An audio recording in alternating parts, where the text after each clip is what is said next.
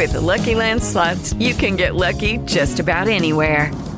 This is your captain speaking. We've got clear runway and the weather's fine, but we're just going to circle up here a while and get lucky. No, nothing like that. It's just these cash prizes add up quick. So I suggest you sit back, keep your tray table upright, and start getting lucky. Play for free at LuckyLandSlots.com. Are you feeling lucky? No purchase necessary. Void where prohibited by law. 18 plus terms and conditions apply. See website for details. It is Ryan here, and I have a question for you. What do you do when you win? Like, are you a fist pumper, a woohooer, a hand clapper, a high fiver? I kind of like the high five, but if you want to hone in on those winning moves, check out Chumba Casino. At ChumbaCasino.com, choose from hundreds of social casino-style games for your chance to redeem serious cash prizes. There are new game releases weekly, plus free daily bonuses, so don't wait. Start having the most fun ever at ChumbaCasino.com. No purchase necessary. VGW Group. Void where prohibited by law. See terms and conditions. 18 plus.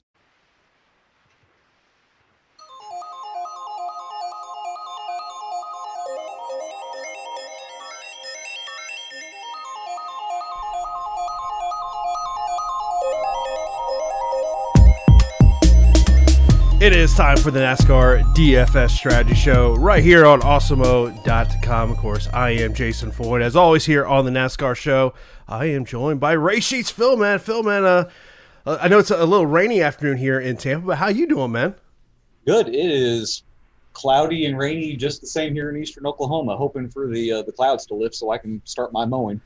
I actually, my front yard was just insane, and so I finally got my front yard done yesterday before it started raining. Man, it's every afternoon here in Tampa. 4 o'clock hits, like 4 to like 6 o'clock. It is rain central here. But yeah, man, excited to sit here and talk a little NASCAR DFS with you. Of course, if you do have any questions, any comments on tonight's race, be sure to hit those up right there in YouTube. We will get to those.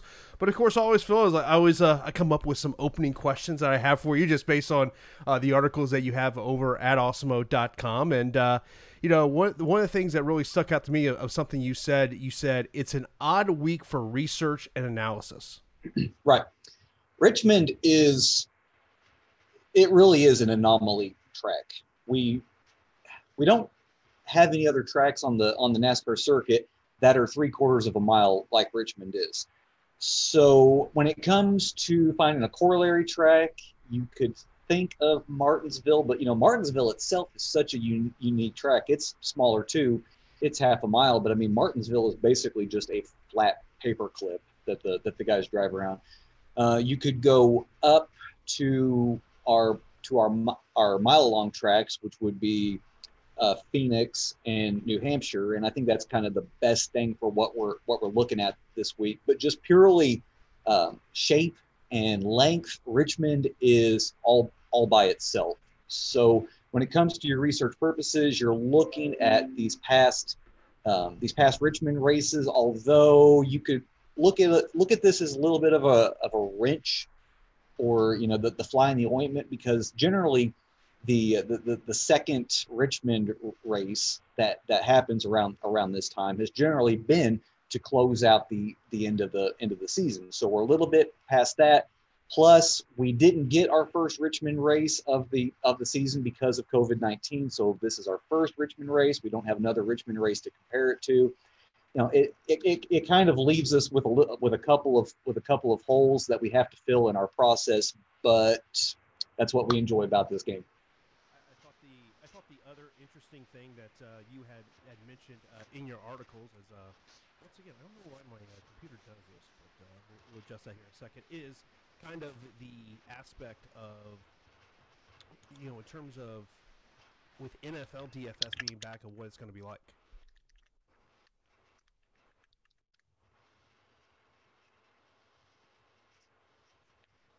I don't know if that's any better, Phil, but I don't know why my mixer does this to me every week. Right when we get started with the show, man.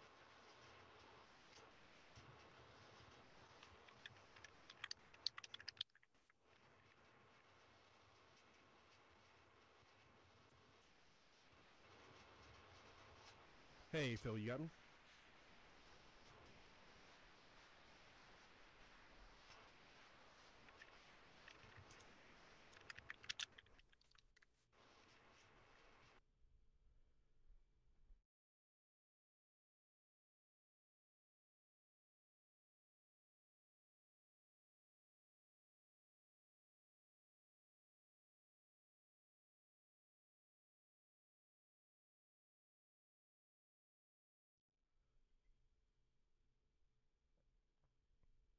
Check, check, check, check, check. Phil, I do not know why this happens every week when we do this show, but for some reason, I guess as I'm not that familiar with Windows machines, as it adjusts my audio at very weird moments. God bless Bill Gates. Yeah, no, I'm an Apple guy, man. I'm an Apple guy. I've got everything Apple, but in terms of producing, for whatever reason, I got to use a Windows machine. So yeah, man, I'm not. We'll have to figure that out exactly what is going on there. But getting back to the races, one of the other things that you wrote about was dominators and exactly how many do you roster, how many do you not roster?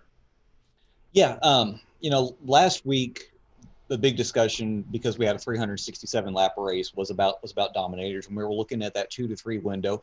And up until the very end of the race, it was definitely a 2 dominator race between Chase Elliott and Martin Truex Jr. And then Truex tried to move to take the lead that he thought would work out, and it ended up taking both him and Chase out. And then Kevin Harvick ended up winning a race that he had no business actually winning. This week, 400 laps, we're looking at a minimum of 2 dominators. In tournaments, you can move that line up to 3 for DraftKings. I don't think moving your line to 3 dominators on FanDuel is optimal. And there will be some discussion about possibly a 4th dominator. But if you look at these past races at Richmond where there has been a 4th dominator, that 4th driver that's leading at least 10% or more of the laps, he's only leading about 40, 45. So when you consider what that turns into for dominator points, you're only talking about, somewhere in the neighborhood of 10 to 20 points extra. And generally, if you've got a driver that's, 10K, 11K, and you only give them 20 extra bonus points, a 65-point day is good, but it's probably not going to be optimal when you consider, fantasy points per $1,000. Yeah, I mean, there's some things to think about there. Obviously, as we go on throughout this show, we got to bring up once again the Ricky Stenhouse Jr. pricing, as we talked about that last week. Again, the difference in between when we're talking about DraftKings or we're talking about FanDuel, and kind of looking at who do we want to have exposure to, maybe on one side as opposed to the other side. But of course, we do like to break this one down into tiers, and we're going to kick it off by talking about the tiers in terms of tier number 1, Denny Hamlin, Kevin Harvick, Martin Truex Jr., Chase Elliott, and Brad Keselowski. All these fighters are in the 11K and 10K range on DraftKings. Looking at Denny Hamlin, 11.6, Harvick, 11.3, Martin Truex Jr., 10.9, Elliott, 10.5, Keselowski, 10.1. Now, over on the FanDuel side of the things, Hamlin, 13.5, Harvick, 14K, Truex 13K, Chase Elliott 11.4K, and Brad is 12.5K. So kind of take it with these drivers of kind of what you're thinking here. Okay, Denny, we know the script on Denny. Denny, short when it comes to these short tracks, he's been great all year. It was kind of surprising to see him not run so well last week, but the story with Darlington is that if you can't get to the lead, then you're probably just going to get stuck in traffic, and that was the problem with Denny. Denny is a multi-time previous winner here at Richmond, although you have to go back 4 years ago to find his last win here at Richmond. But I mean, everything else, these last 3 years, 3rd, 5th, 16th, 3rd, 5th, 3rd. Average running position of 9.6. So he always kind of finds his way towards the end, better than what he has been running. He's the only driver in the field in the last 3 years that has 5 top 5s. Everybody else below him has a maximum of 4. He's run really, really well here. The dominator points kind of scare you, only averaging 18.5 fastest laps, 10.8 laps led per race. I think the thing with Denny is that you're kind of assured because of how well he's run in these day into night races, how well he's run at short tracks. Our corollary tracks are Phoenix and New Hampshire based off of the tire package that Goodyear is running. And Denny held the lead for a good chunk of that race at New Hampshire. you kind of feel like you're getting at least assured a top 3 out of Hamlin, but the Dominator points I'm just really not too sure of. You go down below Hamlin to Harvick. He's our second highest priced driver here on DraftKings at 11.3. I feel like that's going to be the play that a lot of people are just going to slam in because Harvick is on the pole. But think about the last time that Harvick was on the pole with Joey Logano starting next to him. You have to go back to Kansas, obviously a different type of track, a different type of package. But what happened? Harvick immediately lost the lead on the very first lap to Logano, and Logano sailed off and knocked off a bunch of Dominator points.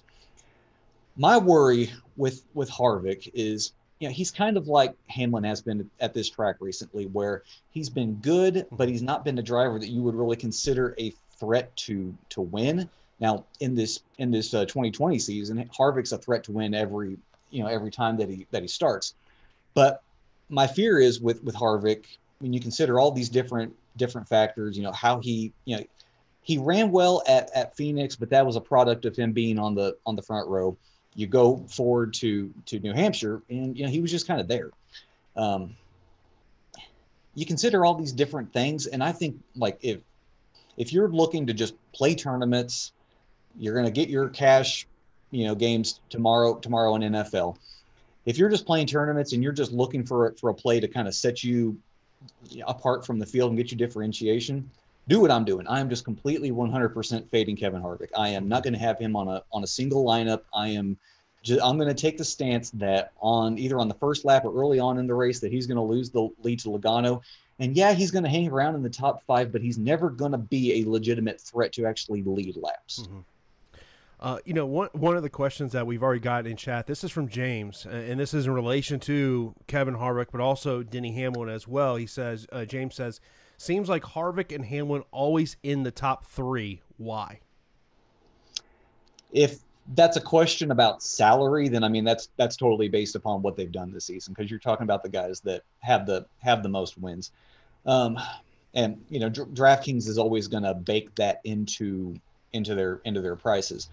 If the question is about why they're starting so close to the front, you have to look at the new way that DraftKings, that NASCAR is setting the grid, and so much of it is based upon what these drivers did the past week. So you've got Kevin Harvick, who won the race last week, and where is he starting this week? He's on the pole. And remember, for the rest of the playoffs, the drivers that are in the playoffs are always going to start towards the front. So, right now during this first round, we've got 16 drivers in our playoff bubble. So they're always going to fill the first 16 slots. And then we go to the second round, it'll be the 12 drivers in the first 12 spots. So, whether it be the starting grid, blame that on NASCAR. Whether that be salaries, then blame that on how good the guys have been. Yeah, it's when I'm looking at these Dominators, and I know every week, I typically put my NASCAR lineup after we do this show together, and looking at those Dominators, last week I had a lot of Brad Keselowski. He's starting 9th here today. What's kind of your take on him at where he's starting at, where he could finish, and in relation to a salary? Yeah, I really, really like Brad. I know it didn't work out last week, but I'm more than happy to go back to the well. It's still the same corollary about day into night races. What really catches my eye with Keselowski is he's run fairly well here at Richmond. Over the last 3 years, his worst finish is 11th, and he's got a second place, a fourth place in there too. But the thing that you really need to pay attention to is those corollary tracks. You look at Phoenix. He was leading after the second stage break. He led a bunch of laps, and he was in line to win the race before Joey Logano passed him, and he would have finished probably with a second or third place finish, but there was a late caution that came, and for some inexplicable reason, the two team decided to pit to get fresh tires, and they never made up all that space that they gave up. Then you fast forward to Loudon. Keselowski was the best car. It was hands down he could drive past anybody. He could drive up to anybody. It didn't matter where on the track. He was so incredibly good. So when I think about those two corollary tracks, that just gets me so excited for what Keselowski could, end up doing tonight. Another comment we have, this comes from We the People. He says, Truex for all the money. Oh, baby. If someone's going to make me take down the Reddick fathead off of The Office and put up a Truex poster, he is the play tonight. And it's almost stupid how good he's been here at Richmond. It is Ryan here, and I have a question for you. What do you do when you win? Like, are you a fist pumper, a woohooer, a hand clapper, a high fiver? I kind of like the high five, but if you want to hone in on those winning moves, check out Chumba Casino. At ChumbaCasino.com, choose from hundreds of social casino style games for your chance to redeem serious cash prizes. There are new game releases weekly, plus free daily bonuses. So don't wait. Start having the most fun ever at ChumbaCasino.com. No purchase necessary. VGW Group. Void where prohibited by law. See terms and conditions. 18+. You look at his averages. Best driver rating in the field over the last 3 years, 123.7. That's, that is 11 or 12 points better than the next closest guy, which would be Kyle Busch. Averaging the most DraftKings points. You look at his dominator points, 41.2 fastest laps per race, 129.5 laps led per race. In fact, over the last 5 races, Truex has led over 100 laps in each of those 5 races. His team, he himself, they know what to do to get themselves to the front.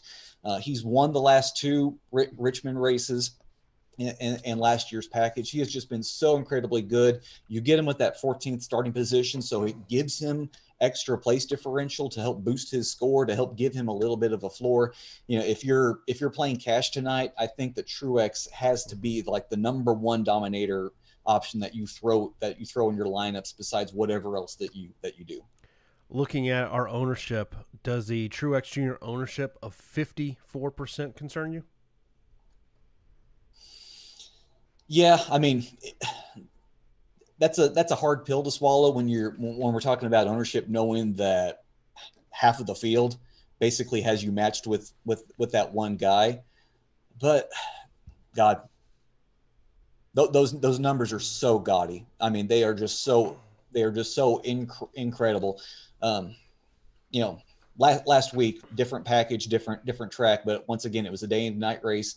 And who was the driver that led the most laps? It was Truex.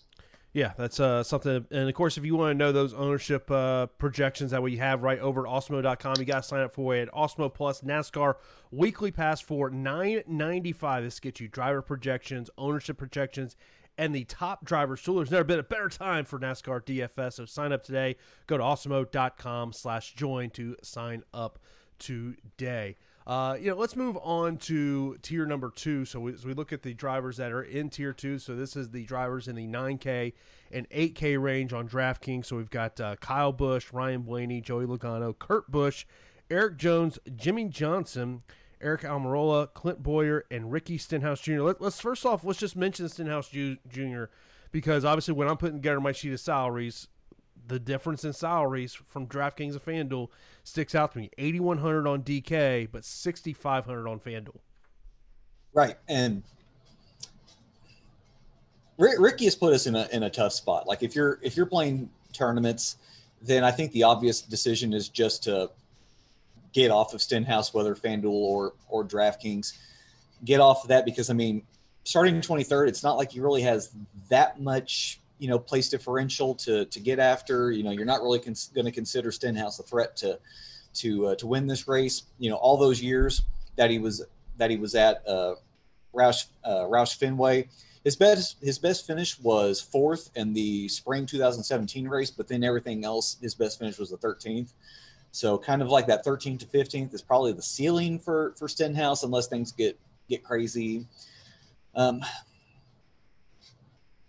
I have to say that in tournaments, like there are guys above him that I really like as solid pivots, like Almirola and Boyer, or you can even go down to Bowman, Di Benedetto, Byron. Like I think like if you're playing cash, then you probably just eat the chalk and go with it, especially now that, this isn't like last week where we've got an Eric Jones that's near $10,000 that you feel like you just have to slam in there. But in tournaments, I think it makes a lot of sense to just either go up or go down and get off of Stenhouse, who I don't think really has that much access to a ceiling. Looking at our ownership projections, when it comes to this group, the two highest ownerships that we have in this group is Joey Logano and Kyle Busch. Break down for the listeners, these two guys, and of course, Kyle Busch at 9,800 and Joey Logano at 9,300 on DK. Okay, let's talk with the most expensive guys. So we've got Kyle Busch, underpriced, 9,800, ran pretty well, but I mean that was something that we expected. It was the third race of the season at Darlington, had those notes to go off of. He never really kind of got to the lead, but a top 5 finish. That's what we were kind of hoping for Kyle, and he got there. So this week we've got a track that he doesn't have previous race notes for this year, no practice. But the big thing is because NASCAR and their weird rules, 2 lug nuts were loose on Kyle's car at the end of the race. So what do? His crew chief gets ejected for this race. So now he's got somebody else filling in that role for him. I know Kyle has amazing track history here. His last 4 finishes have gone second, 8th, first. Besides Martin Truex, he's probably been the best driver here. But when you consider that, the no access to race notes, no previous driving time here, doesn't have his regular crew chief, which is going to hurt him even further. I think, whatever temptation you had to play Kyle in your lineups because he's underpriced, I would get off of that. Now that could easily backfire in my face, but so be it. Joey, I really like Joey. Like I like all of the Penske drivers tonight. I even like Di Benedetto because of his affiliation with Penske. Logano's won here before. He's ran here pretty well himself. Average finish of 5.8. And starting next to Harvick, what does our ownership say? Is Harvick or is it Logano that's going to be the higher owned? Harvick. Okay, yeah. I think that the jumping off point and going from Harvick to Logano, it's substantial too. It's substantial. Yeah. Like 30% difference. Yeah, I think playing that is a perfect example of playing these numbers. Jumping off of Harvick, and not only because of the ownership, but I mean, good God, the salary. Not having to spend that extra nearly $2,000, allows you to not have to mingle with so many punts.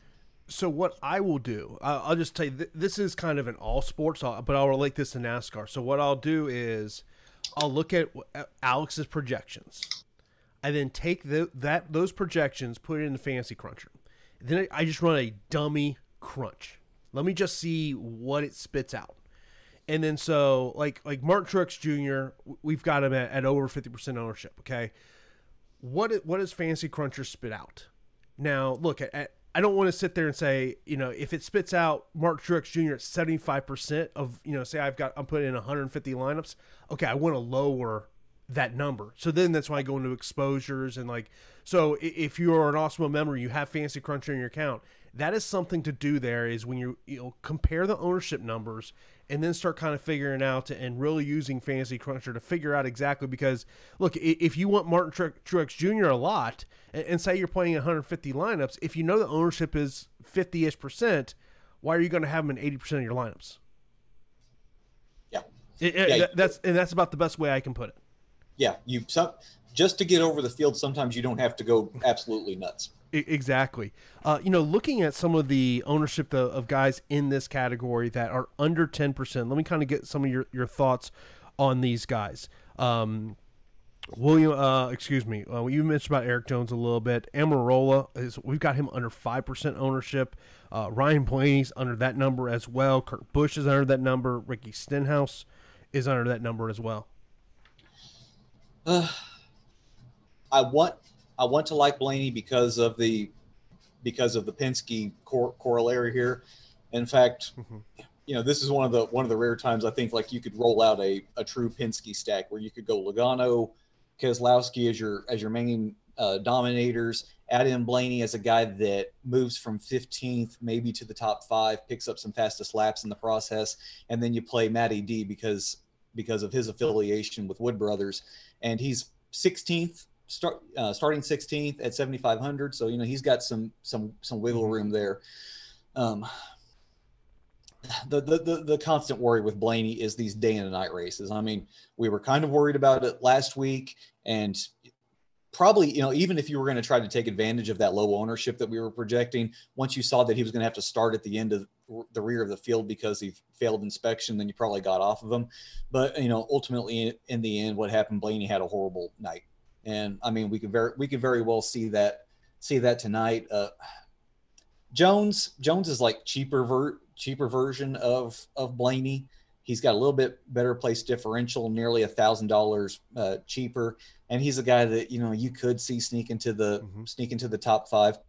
The guy I want to highlight, you've got both Almirola and Boyer in the mid to low 8,000 range on DraftKings.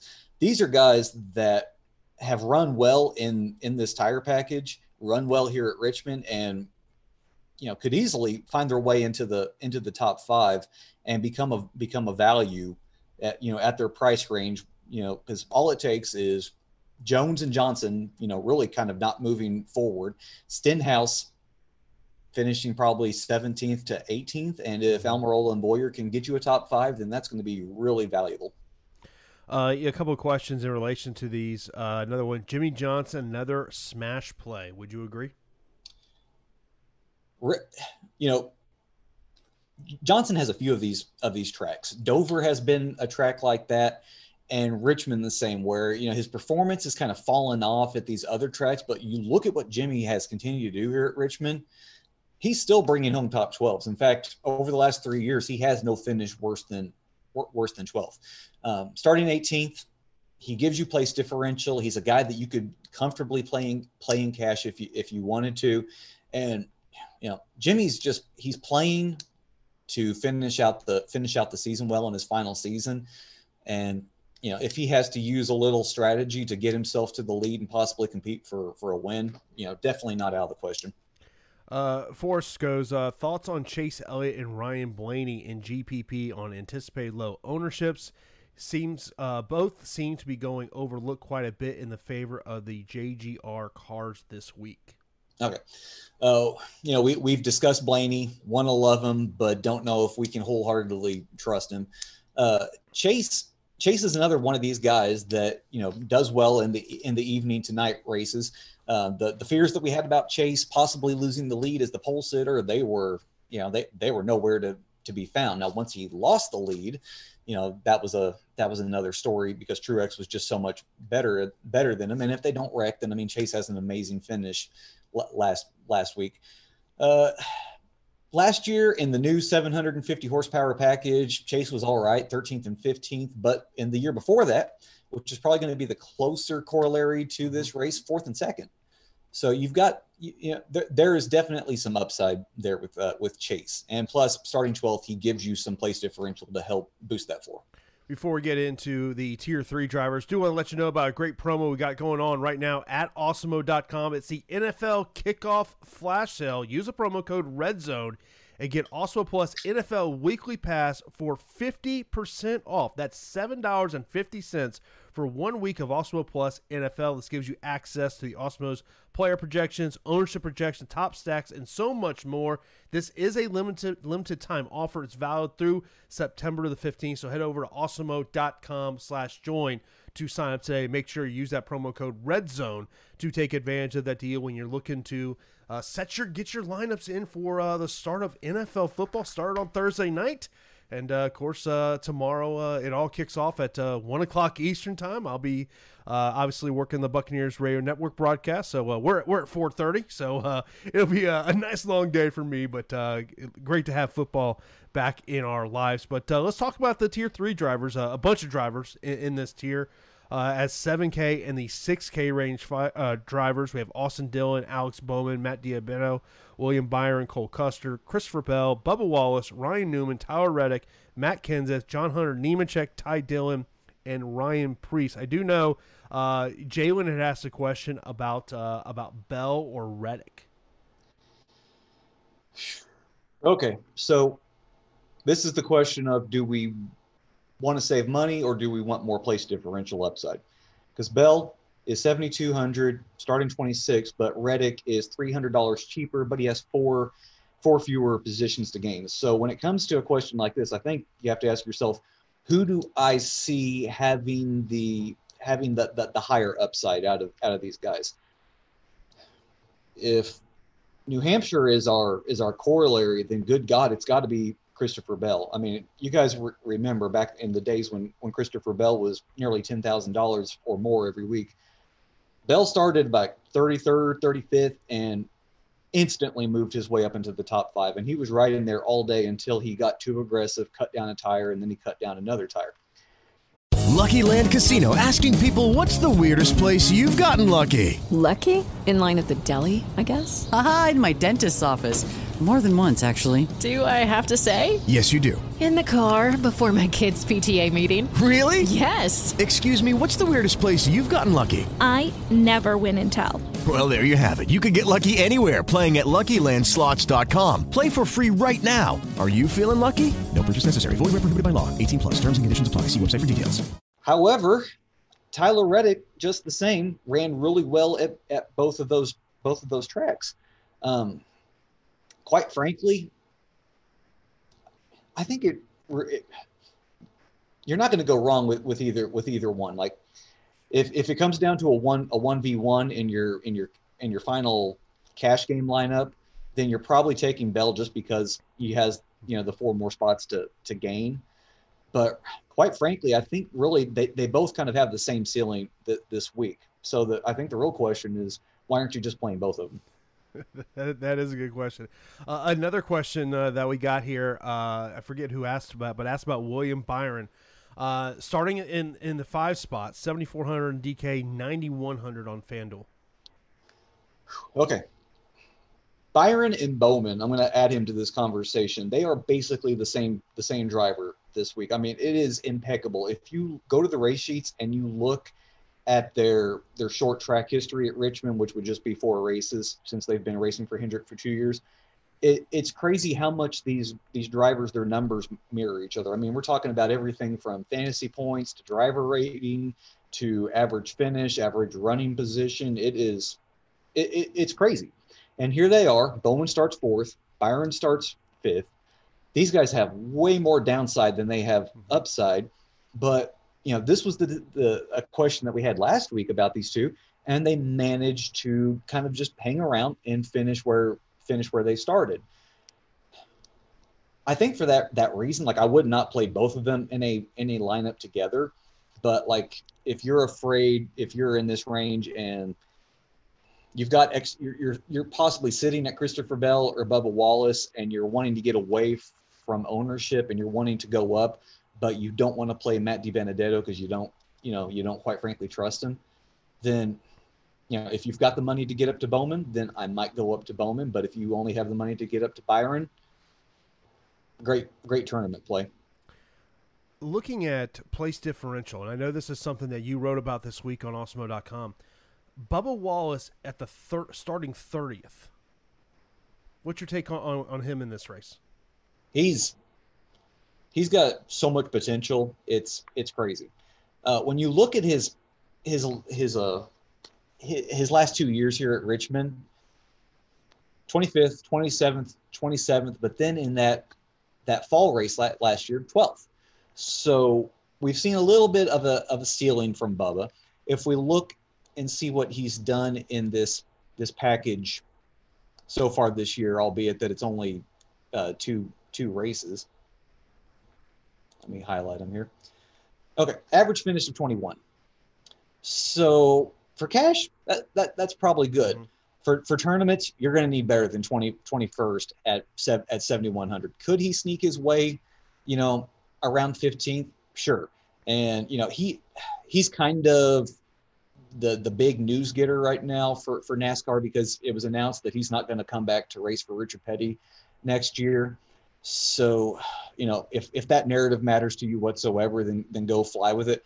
But I think for cash, he's a great play. But for tournaments, you're gonna need like another career night out of Bubba. Some other drivers we really haven't mentioned. How about Austin Dillon, who's starting third? I can't bring myself to do that play. I can paint the narrative with Bowman and Byron, but Dillon, God, you're going to need him to finish top 5 and pick up some fastest laps in the process, and I don't think you're going to get that out of Austin. We have got similar ownership on 2 drivers, and they're both in this range, or essentially there's only a $200 difference between the two. John Hunter Nemechek and Ty Dillon. Who's got the bigger upside? I'm going to say Ty, and this is just based on I kind of worry about John Hunter. This is his first time that he's going to be at Richmond in a Cup car. He's been to Richmond plenty of other times in the Xfinity Series, and I believe in the Truck Series as well. But this is the first time that he's going to see this track from behind the steering wheel of a Cup car. So I worry about him, his propensity to wreck, and what that's going to look like in his very first Cup Series race here. If we look and see what John Hunter has done in this package, yeah, it's just 2 races, but those were also his first 2 races in the Cup car in those races, and his average finish was 30.5. So I think just for the sake of safety, it's probably better going with Ty. Ty's average finish in this tire package, 18.5. So perhaps there is a little bit of a ceiling to milk out of Ty Dillon this week. In terms of, we'll move on to tier number 4 because we've actually got a couple of questions in relation to tier 4. And once again, looking at ownership, we've got some high ownership for a couple of drivers in this one.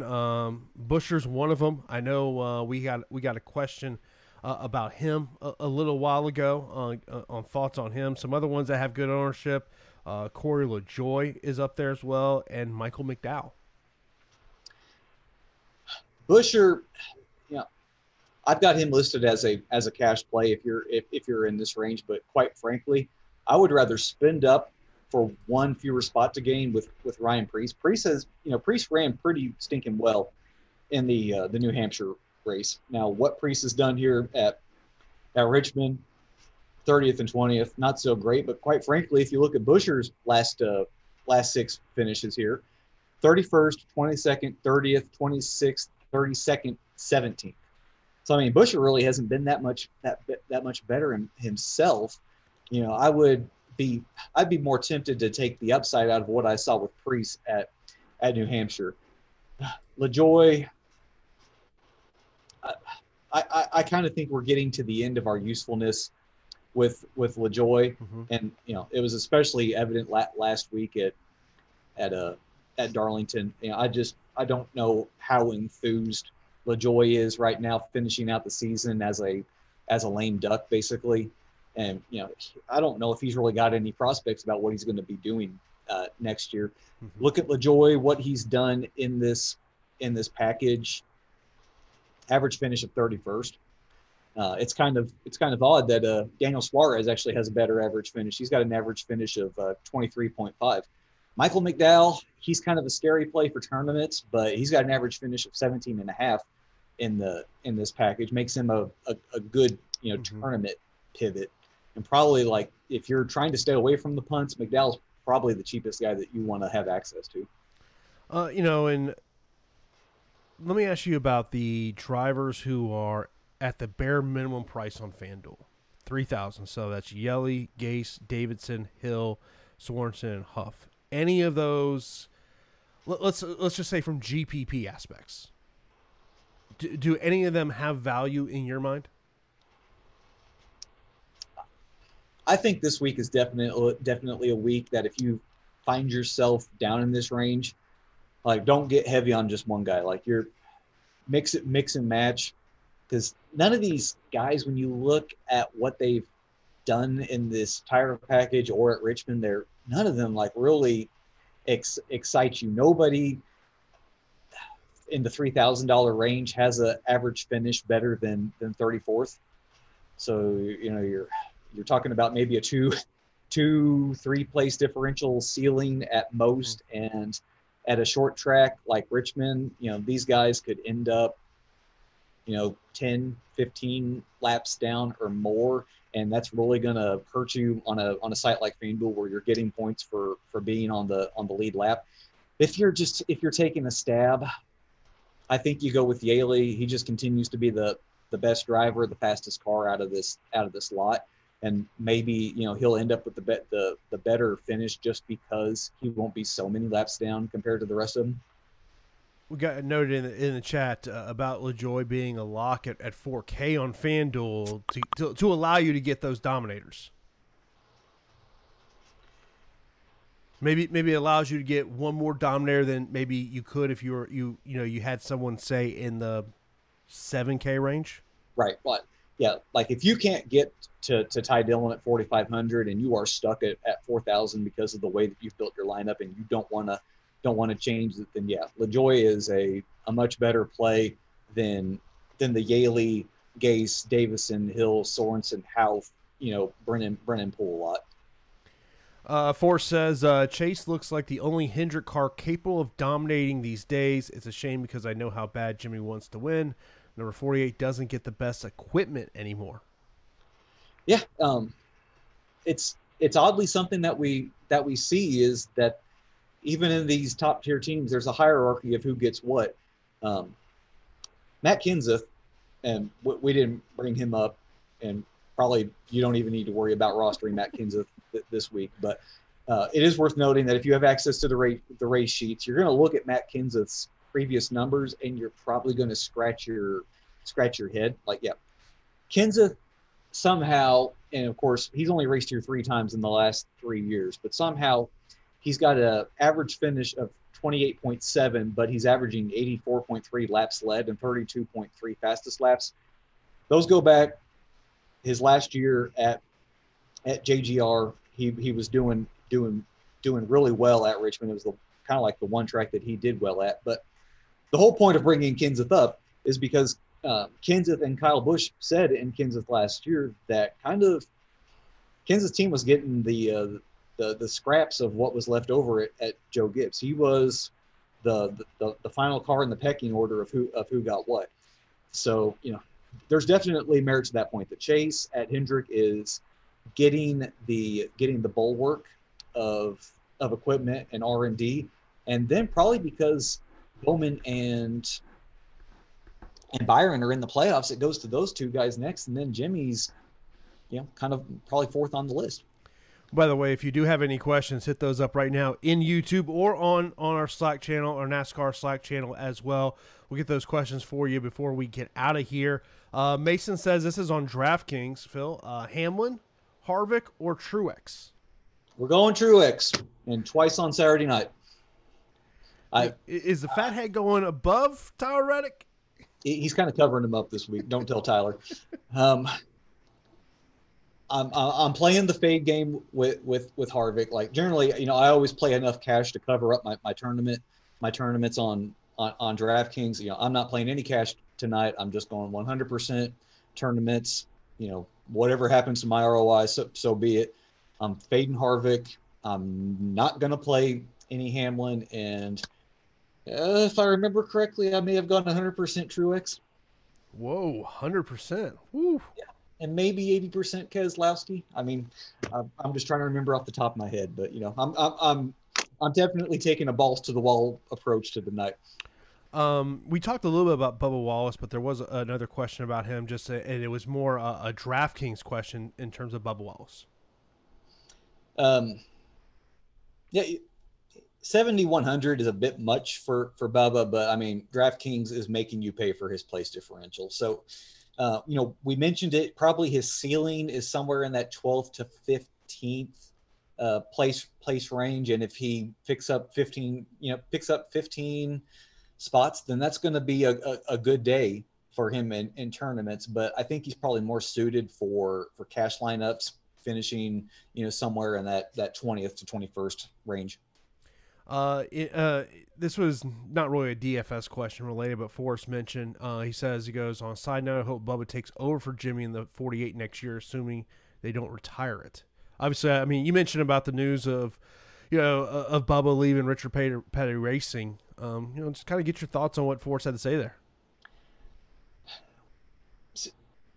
Right now, we have just nothing but conjecture to go off of. But kind of what my initial feeling is that when Jimmy retires, the 48 is going to either go away, or Alex Bowman is going to get moved from the 88 into the 48, and then the 88 is gonna go away.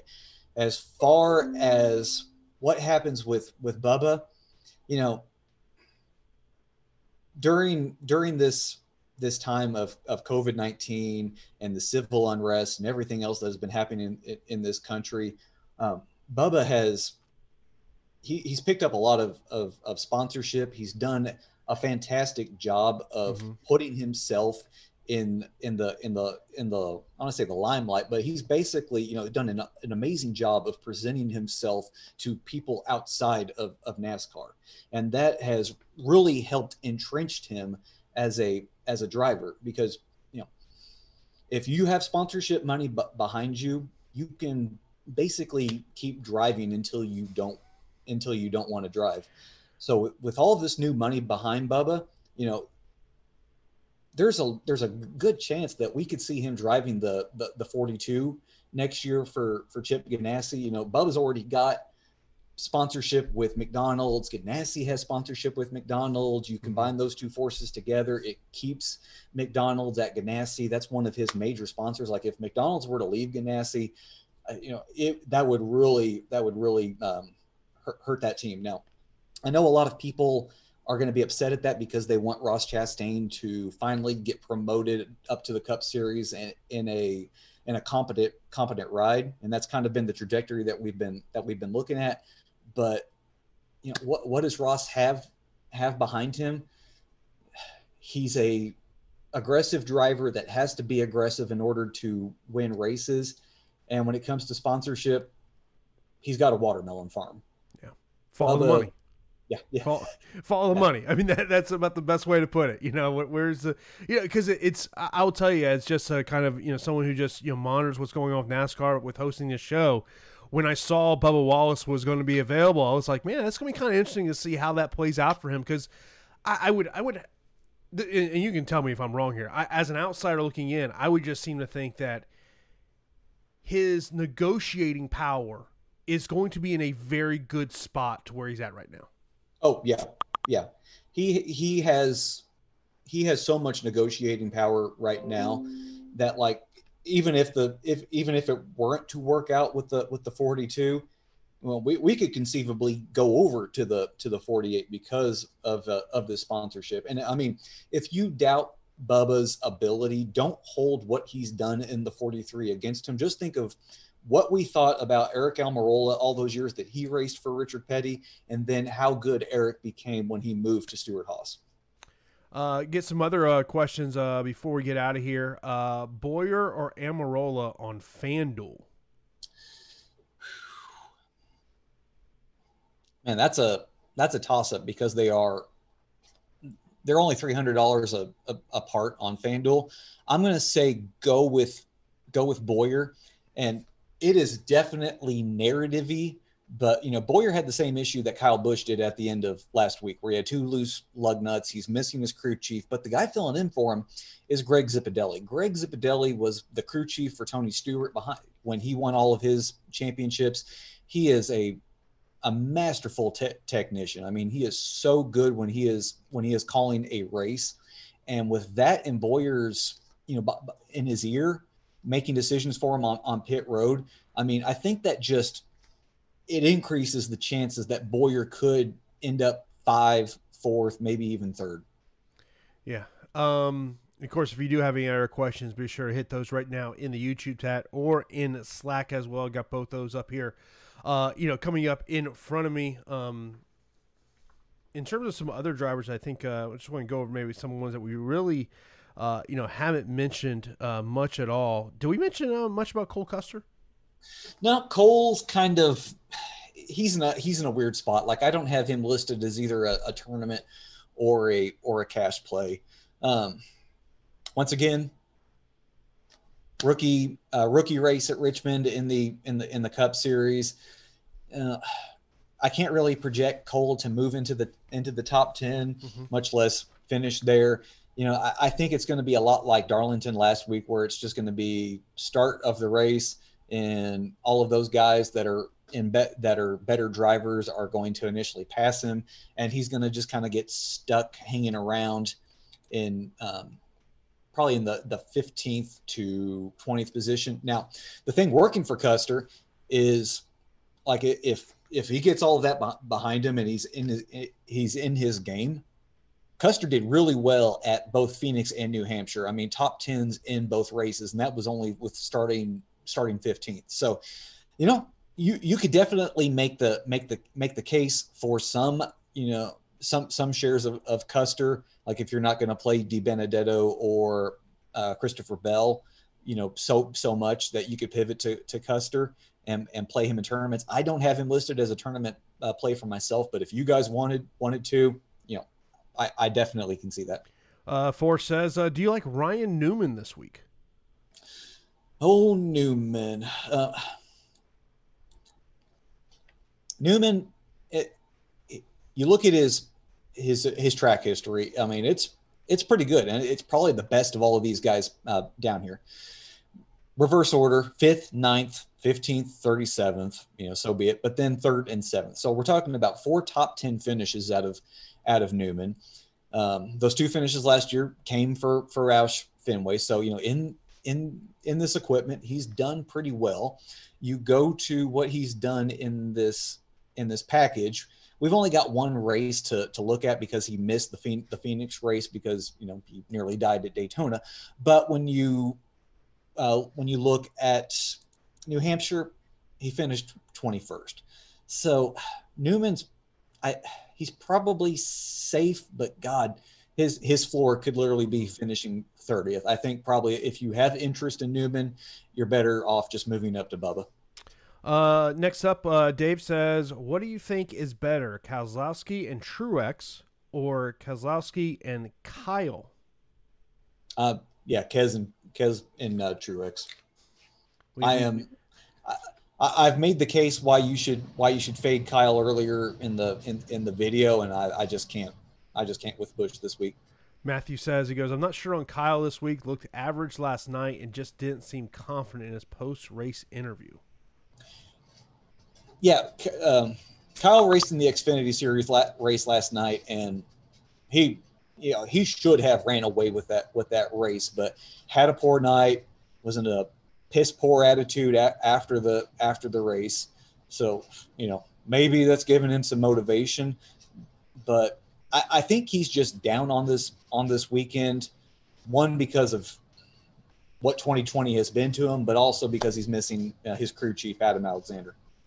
Yeah, it's always tough when you're talking about athletes and getting their comments right after a performance that they're not happy with, because and I can just tell you this from interviewing fighters all the time, and like I'll give you an example of this. Hunter Azure, who got a decision win 2 weeks ago, and right after the fight's over, he's doing the interview right backstage. I mean, literally 5 minutes after he wins the fight, and he's talking about how he's just upset with his performance, happy he got the win, but then I talked to him about 4 days later, and he's like, man, I had a chance to go back and watch the fight, and I did a lot better than I thought.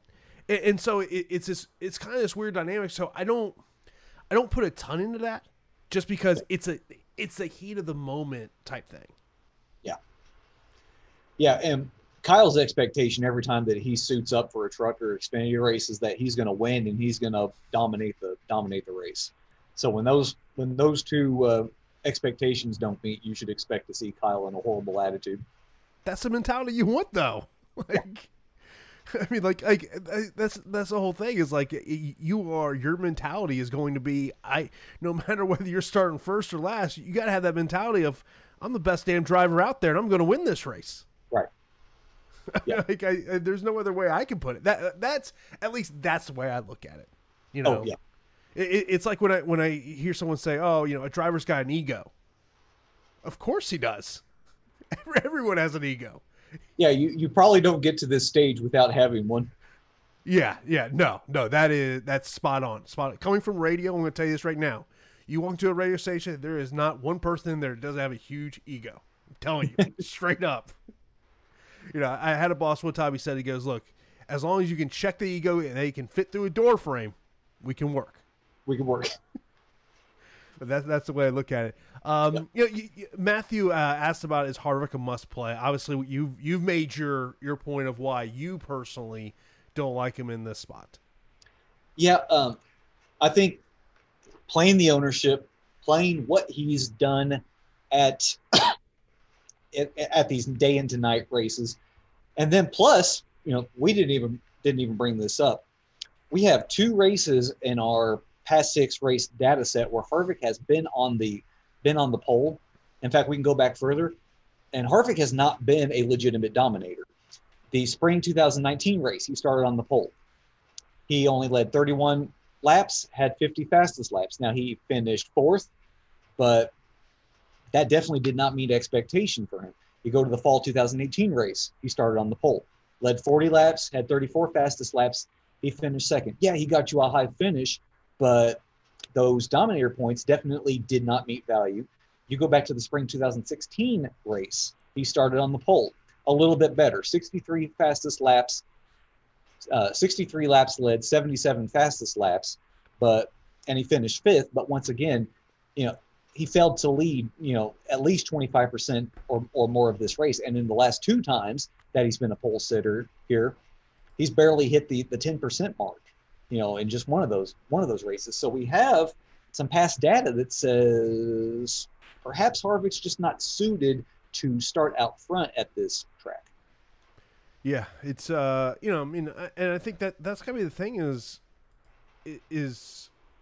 if you're going to build your lineup construction around Kevin Harvick because of his price point, what's that going to bring out for your entire roster? That to me is kind of the big question mark. Yeah, you need so much from him, especially on FanDuel at 14K. You need him to lead so many laps in order to we're kind of looking at our dominators to hit that 80 to 100 point fantasy point range on DraftKings. You need him to do so much, and because of his price, it affects what you do with the rest of your roster. I will tell you, I just did a dummy crunch. Didn't put anything. Let me just see what it spits out. Kevin Harvick, 100%. God. Now, as I mentioned, now what I will do in this case is I've got a dummy crunch. Now this is where I start bringing our ownership projections into it and start changing the exposure to kind of get, and get, especially if you're playing 150 lineups, I think if you're the single lineup player, and I'm sure based on what we've heard from you today, Martin Truex Jr. would be the guy to, all right, put him in first, and then let's build everything else. Yep. Who would be number 2 on that list? I think because of the starting position, I'm going with Logano. Nick says, what's your favorite punt play? Okay, if we're just talking in the 6,000 and under range on DraftKings, it's probably McDowell because he saves you money, and we've seen in this tire package that he can easily finish where he started, and at 5,400, that's what I need. Just for him to start and finish around that range, and he'll pay off more than everybody else around him. Yeah, Matt and Matthew says he mentioned about Harvick saying he is a single entry player, and so that I think that's always what you got to think about is, are you single entry or you multiple entry player? Like you look about Michael McDowell, you mentioned him as a punt play. When you say that, my initial thought is, okay, let me go to ownership. Where is he stacking in ownership, and is he the driver that has the highest salary, highest ownership projection in comparison to salary? And he's not. There are drivers above him that have a similar salary to him that have much higher ownership. Yep. And those are things in GPPs you got to look at. You got to figure out exactly what you want to do there. Final thing, Phil. Of course, let everyone know they can follow you on social media, and of course, all the content right now you got up on awesemo.com for tonight's race. Yep, got our weekly preview, got the DraftKings FanDuel article, got a Super Draft article up. Follow me on Twitter at Race Sheets. Hit me up with your questions, especially if you're in the NASCAR Slack chat, and hopefully we can make this a good night, because fully expect the prize pools to continue to decrease as the NFL season goes on. Yeah, of course, we got a bunch of content today at awesemo.com. Come up here at 3:30 p.m. Eastern Time. It is On the Contrary, as I'll be looking at the NFL slate for tomorrow. Then at 4 o'clock will be another stream going on. That'll be myself and Pete Rogers Jr. for the MMA Live Before Lock show. Also, we got MLB Live Before Lock and NBA Live Before Lock as well. So there's a ton of content today over at awesemo.com. So that's going to do it for this edition of the NASCAR DFS Strategy Show right here on awesemo.com.